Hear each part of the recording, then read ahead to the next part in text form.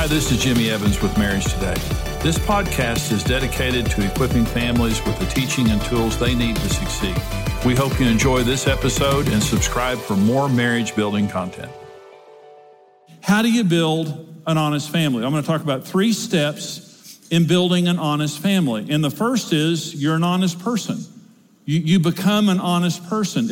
An honest family is built around honest individuals, and the parents are critical in this. The parent sets the example of being honest. Let me talk for just a minute about being an honest person. This is Psalm 15, and here's what Psalm 15 says.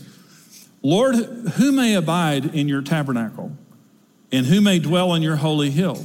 He who walks uprightly and works righteousness and speaks the truth in his heart. Now, let me say this about God. Intimacy with God requires an honest heart. And the psalmist here is asking a question. Lord, who can come into your presence?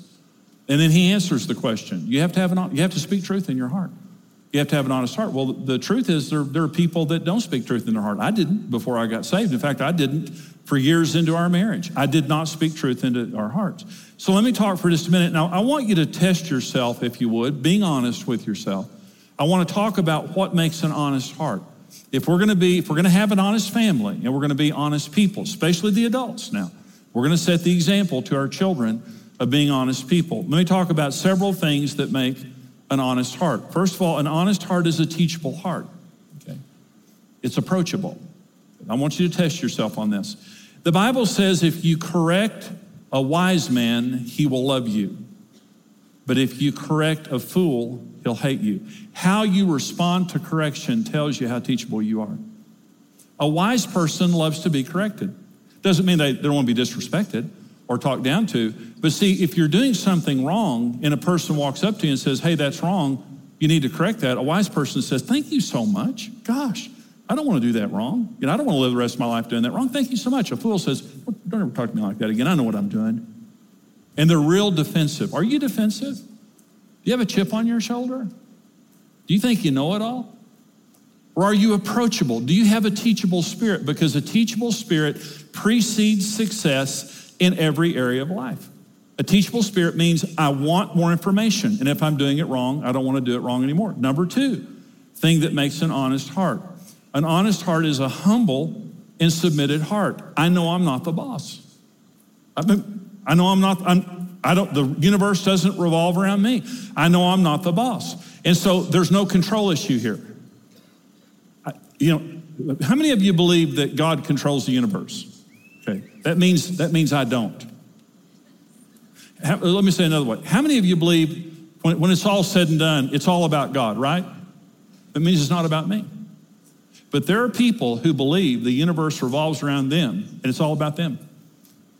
And they're not humble, and they're not submitted, and they're impossible to talk to.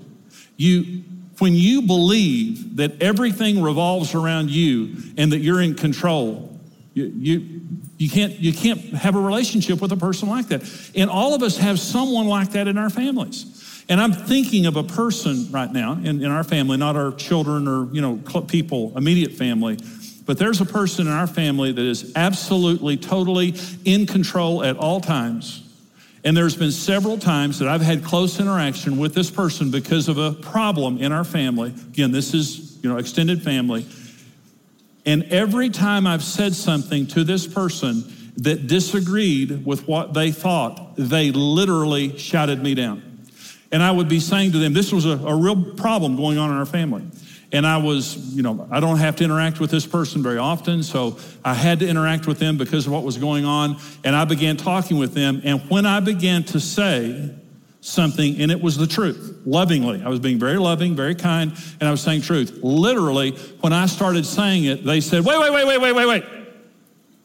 Literally shouted me down. And I thought to myself, and I wouldn't say this to that person, why don't you be quiet and listen? That's the way you feel when you're around that kind of a person. Why can't you just listen to somebody? Why do you have to be in control? Who do you think you are? God. They think everything revolves around them. So are you humble and submitted? And do you understand it's not about you? I mean, the world, and you're not in control. I'm not. I used to think that, though. The third thing that makes an honest heart is a heart that understands the love and grace of God. And that is, truth is my friend. Truth is not my enemy. The truth will always help me. The truth will never hurt me. A person may be hurtful, but not God. See, I used to be afraid of the truth. I thought it was all about me, and I was completely unapproachable, and we were on the brink of divorce. As a father and as a husband, everything I said here, I did the opposite. And Karen could not talk to me. In fact, the night that we almost separated was a night that I had come home from playing golf. I golfed all the time. I was a golfaholic. I did not meet any of Karen's needs. I was completely detached as a husband and as a father. And Karen walked up to me and said, Jimmy, I need you to come home and be with our family and stop playing golf so much. And when she said that to me, yelling, I said, pack your bags and get out of here and go back to your parents. I'm tired of you talking to me like that. And that's the kind of a person I was. That's the night that God broke through my heart. Because of Karen's prayers, God broke through my heart, and I saw myself for the jerk that I was. I was destroying our marriage, and I was a terrible example to our children. Here's what I'm saying. If we're an honest person, it means we can be approached, and when we're approached with information, we're humble about the way that we're being approached, and we don't think that all revolves around us, and we're not afraid of the truth. See, if Karen walks up to me or somebody walks up to me and has truth for me, it's going to help me out. Why would I be afraid of it? And God loves me. He's not against me. His truth is for me. So that's number one, being an honest individual. Here's the second step in building an honest family, and that is being an honest couple. Now, I realize in some of your families there's not a couple, but these things still apply to couples when there's a marriage in the family. So what makes an honest couple? Number one, an honest couple is an equal couple. There can't be any control. Now, when Karen and I was raised in a family where there was a lot of chauvinism.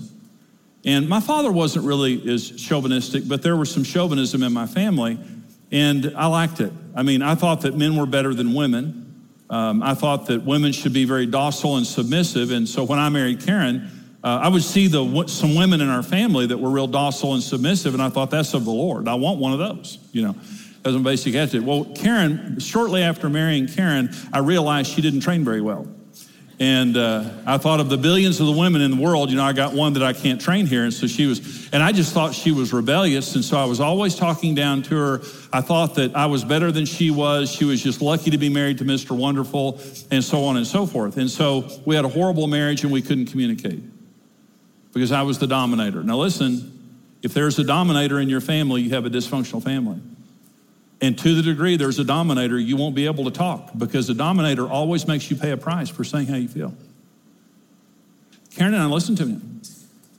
We were on the brink of divorce. I know how to do this wrong. I grew up in a family that couldn't talk, and Karen and I couldn't talk. But Karen and I can talk today. Here's why. Karen and I are totally equals. She has a right to say anything that she wants to say, and I will not make her pay a price for that. And we never talk about who the boss in our family is because Jesus Christ is the boss of our family. And when we're making a decision, we talk and we pray, and we always 100% of the time make decisions together. And 100 times during the year, Karen will say to me, Jimmy, do what you want, I trust you. And I'll say, no, you're going with me. If I have to slow down, that's fine. I'm gonna slow down, we're gonna talk about it, but before I act, we're going to agree because we're partners. And because we're equal partners, I can say anything to Karen and Karen can say anything to me. But when you have a controller, when you're not equal, when one person's dominating the other, and there's just as many dominant men as women, it's equals. It's a gender neutral issue. You have to be equals. Number two, an honest couple is a servant couple. We're serving each other. Well, why am I saying this? Well, I can't meet my needs. If I could meet my own needs, I wouldn't have married Karen.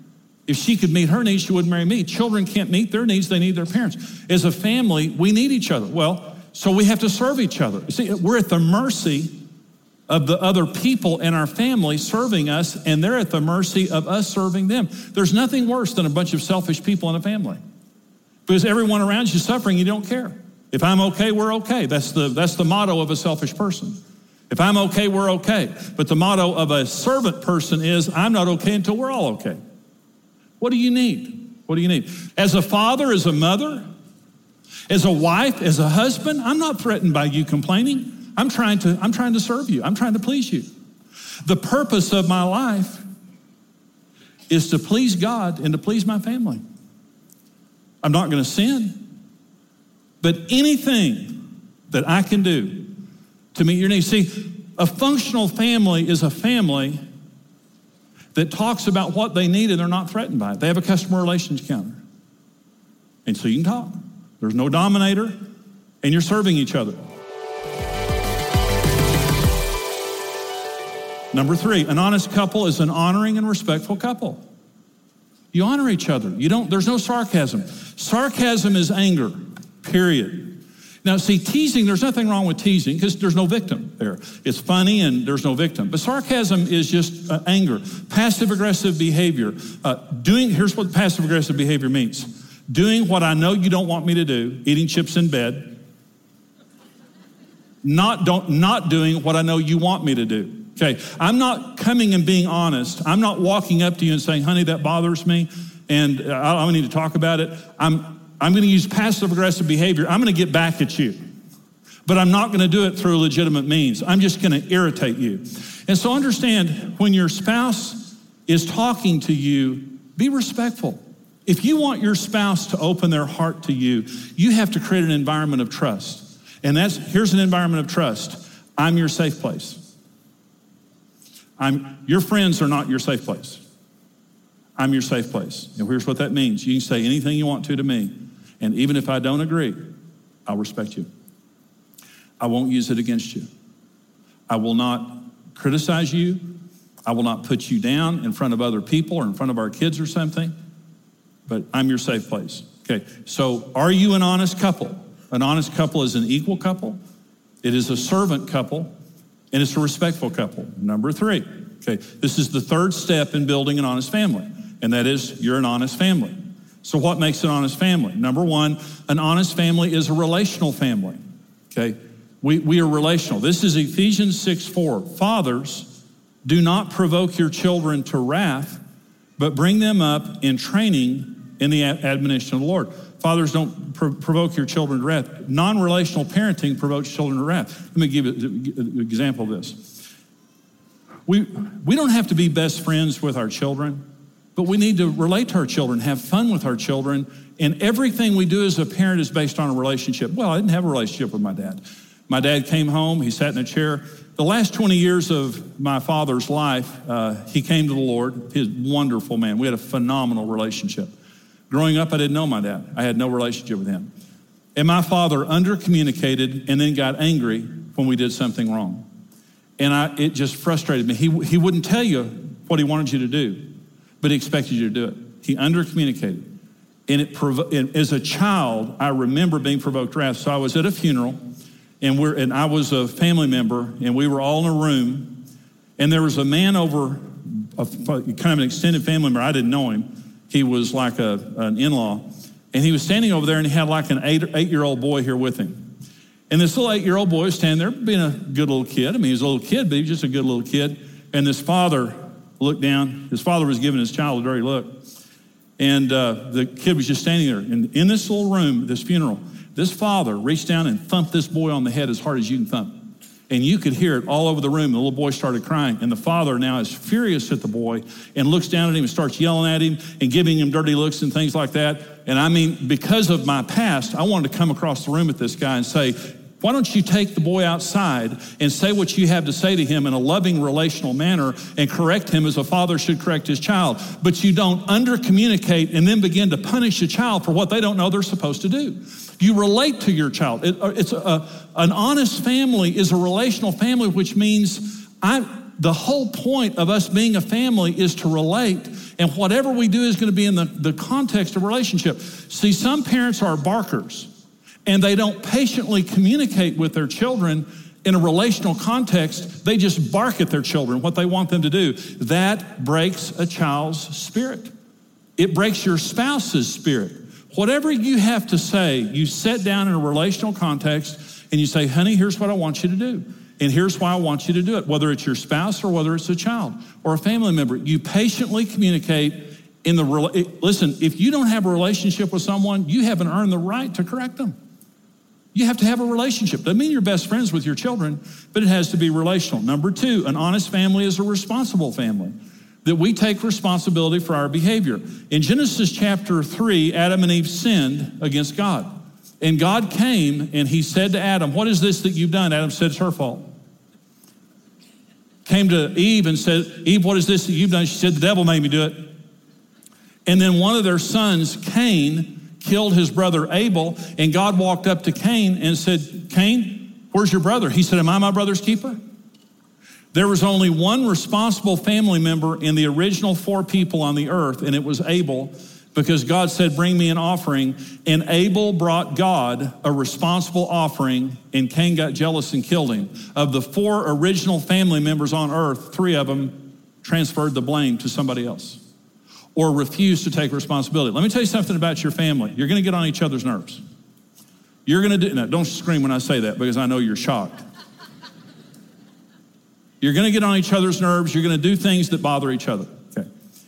And for that to be resolved, you're going to have to talk about it. You're going to have to sit down in a relational, loving way and to say, listen, that bothered me. I may be wrong. I'm not accusing you. I'm not going to lash out at you. I may be wrong, but that bothered me and I want to talk that out. But listen, for any issue to be resolved, you have to take responsibility. Someone has to take responsibility.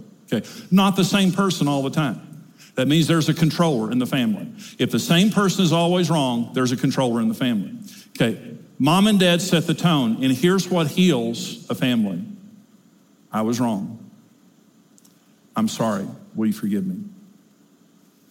In a sincere way. I was wrong. I never said I was wrong for the first 3 years of our marriage, not one time. Every time there was a problem, I became a prosecuting attorney trying to convince Karen that she was the problem. And when our marriage changed, on the night that I told Karen to get out of the house, I walked into the bedroom and said, I'm going to hang my golf clubs up. I'm sorry. I was wrong. Will you forgive me? It's the first time I'd ever said it. And those words began the healing in our relationship. For the first time in my life, I took responsibility for being the jerk that I was. And that's when the healing began in our marriage. You're going to have fights. You're going to have problems. You know you are. And in order for that to be resolved, someone has to take responsibility.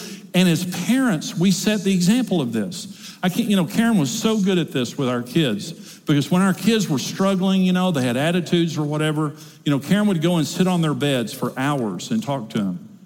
And when we were wrong about something, we would say to our kids, we're sorry we were wrong. Will you forgive us? And every time we did, our kids would say, well, we forgive you. And the air was cleared. But you have to take responsibility for your behavior. It's the only way that you can really resolve problems, rather than blaming somebody. You made me mad. You shouldn't have said that. You shouldn't have done that. That's irresponsible and immature. Regardless of what you did, I take responsibility for what I did.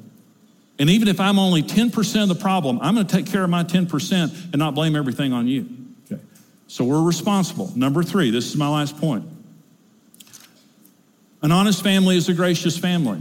It means it's loving and forgiving beyond what you deserve. A performance-based family means it's a tit-for-tat thing. You get what you deserve. And if you don't deserve it, you don't get any more. Criticism, comparison, put-downs, that here's the way I felt growing up, because my dad was very performance-based. If you did well, you didn't get in trouble. You didn't get anything for it. There weren't any kudos or anything. If you did well, you didn't get in trouble. But if you didn't do well, you got in trouble. A gracious family means this: you don't have to do anything. We're going to love you anyway. You don't have to deserve our love. We hope you've enjoyed today's podcast, and we want to let you know about another marriage podcast with Dave and Ashley Willis called Naked Marriage, where they talk about real and raw marriage topics like sex, communication, openness, and more in a fun, lighthearted atmosphere. Search for Naked Marriage with Dave and Ashley Willis in iTunes and start listening today.